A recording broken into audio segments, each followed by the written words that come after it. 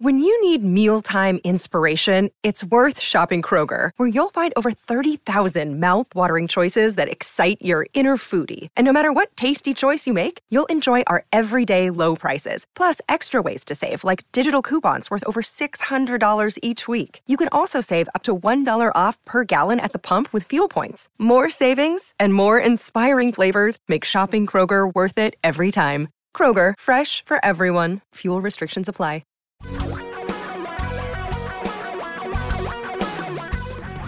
Reality radio for a really great future. We're talking real money. Well, once again, welcome to Talking Real Money Daily. I'm Don McDonald. Welcome to Friday. And we made it through a very difficult week, didn't we? Yeah. A difficult week politically, difficult week health-wise. I'm just ready for something new. Just ready for no COVID and something new politically. Aren't you? Just a little. No matter what your persuasion, just a little. Well, thanks for joining me. I'm glad you're there. And today we've got a couple of calls. We've got questions that you've sent in. And remember, you can call the podcast anytime at 855-935-TALK, 855-935-8255, or send questions in at the all-new TalkingRealMoney.com. That's all spruced up. So check that out. Oh, one other thing. Don't miss this year's Retire Meet, Retire Meet America 2021. It's taking place virtually for the first time, which means it is available to everyone in the entire country. And we already have a huge bunch of people signed up, but the good news is it's virtual. So as many as want to can sign up for it, because we'll just pay up to the next level of Zoom webinars. Whatever it takes. So go sign up for it. Check it out at Retire Meet, M-E-E-T. Actually, both work. Retire Meet or retiremeet.com. Because I got just in case people didn't know how to spell meat. So call 855-935-TALK. Visit TalkingRealMoney.com and join us for Retire Meet. Now today, quick topic. Bubbles. Is this a bubble? The reason I bring this up is because I have received calls from members of my extended family wondering if what we're seeing now is a bubble. Now, these are members of my family. They know what I believe, but because I'm in the financial services industry and in the providing financial advice industry, there is still this abiding belief that I know something I'm just not telling, that I have more knowledge of the future than they have, or their brokers, or whomever. None of us knows any more about the future than any of us. None of us. So I don't know if it's a bubble or not. I can't know that, but I can see why people say that. Because I was just getting ready to put together the quarterly report for Vestory clients, the clients of our investment advisory firm. And I was going through the performance of various asset classes over the past year. And it is a bit astonishing. It's not like the market is behaving irrationally, because it's always rational. The market is always rational at any given moment because the market is forward guessing. So it reflects all of the best information that everybody has at their disposal at any given moment. Doesn't always mean it's right, but it's rational based on the information at hand. And so far this year, all of the U.S. stocks, not the S&P 500, but the whole market, is up, or was up in 2020, about 15%.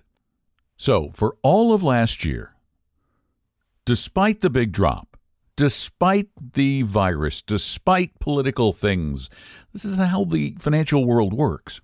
The U.S. stock market, the entire U.S. stock market in aggregate, was up 14.7% for the past full year.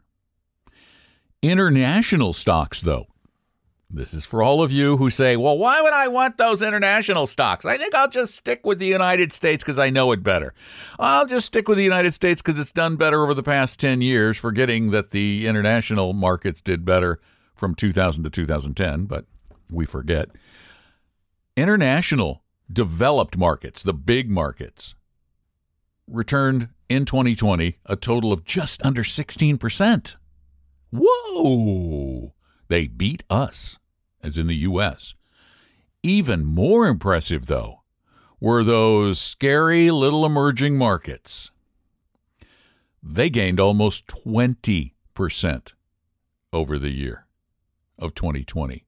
Global real estate still up over 12.5%. Bonds even posted positive gains. Not big positive gains. So they went down in value a little bit, but their income saved them. U.S. bonds up about 0.7% in total. Global bonds up about 0.9% in total. And, oh, by the way, all the value naysayers, all the value and small company stock naysayers, hey, I'm not going to do those value or small company stocks. That whole thing, they don't work anymore. This is what a lot of the experts said. Oh, value and small company stocks, they don't work anymore. I'm not going to buy those. What did they do just for the year? They only did about, 6%. But in the last quarter, holy cow, the Vanguard small cap value ETF in 2020, again, did about 6%. But for the last quarter of 2020, up 28%. Were you not in small cap and value? Probably not. What this illustrates is the absolute need. You must have a globally diversified portfolio because I don't know of a soul. I can't think of a single Wall Street expert. I can't think of a publication. I can't think of anybody who said, wow, 2020 is going to be one of the best years for stocks ever. Nobody predicted that in 2019. Nobody. And yet it was. And so many of you missed it. Why did you miss it? You know why. Why did you miss it? You missed it because you are trying to predict the future based on how you feel, based on what you read, based on what you believe. And I hate to tell you, but most of the time, how you feel is wrong. That's why investors who try to be in the right place at the right time generally do so badly over time in their desire to not lose money and to make as much as possible. They end up performing at best below average. This is why we keep saying the same thing over and over again, and yet a lot of people still don't believe us. You must invest globally, and you should overweight some of those asset classes that have shown these amazing periods of outperformance, like small cap value just did. And I bet a lot of you weren't overweighted in small cap value. In fact, I bet many of you didn't have any or much. Probably not any.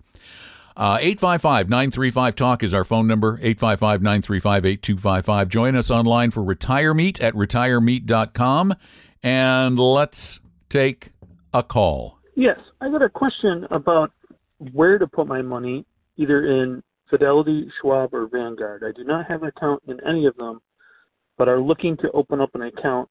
And I know you guys always talk about 0.5%, or maybe that's Paul Merriman that talks about 0.5% will make you millions in the future.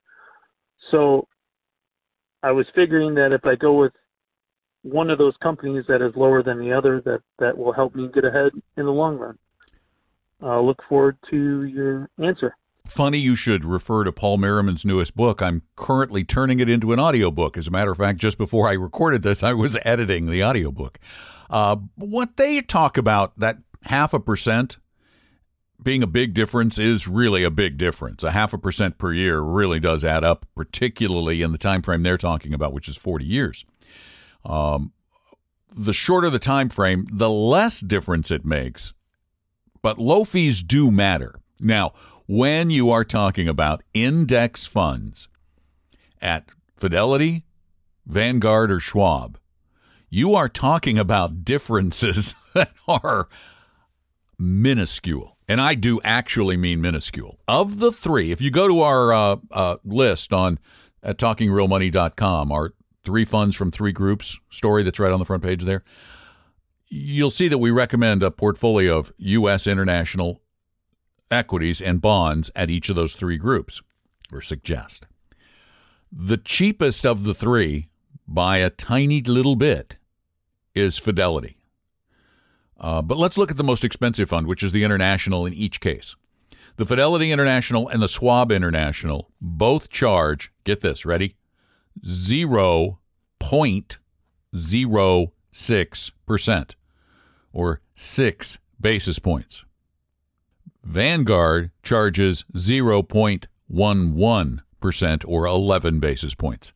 That's the big difference. So bear in mind, the difference is 1/10 of that 0.5% that they're talking about making a big difference over time. So 0.5% is, okay, if you think that's a lot, then 0.05% is really not. But if you want the cheapest group, then by far, right now, among those 3, you're going to get the lowest prices across the board. At Fidelity, they're very, very competitive right now. So that's the correct answer to your question. Again, the number is 855-935-TALK, 855-935-8255. We'll take another call, but before we do, let's grab a question that was sent in. I like this one. The subject is drawdown during retirement. I like this one because there's a lesson hidden inside the question that I don't even think the questioner intended. Drawdown during retirement. I could retire in 20 years at age 65 with $1.7 million invested in index funds, in stocks, and bonds. If that money earns 5 to 6% interest, that would be between $85,000 and $102,000 annually. Could I just live off that interest, never touching the principal? The quick answer is, yeah. If it does, you can. Will it? Don't know. But I also want to correct you, and this is gently correcting you because I get what you're saying, but I want to change everybody's mindset about returns. A portfolio of stocks and bonds does not just earn interest.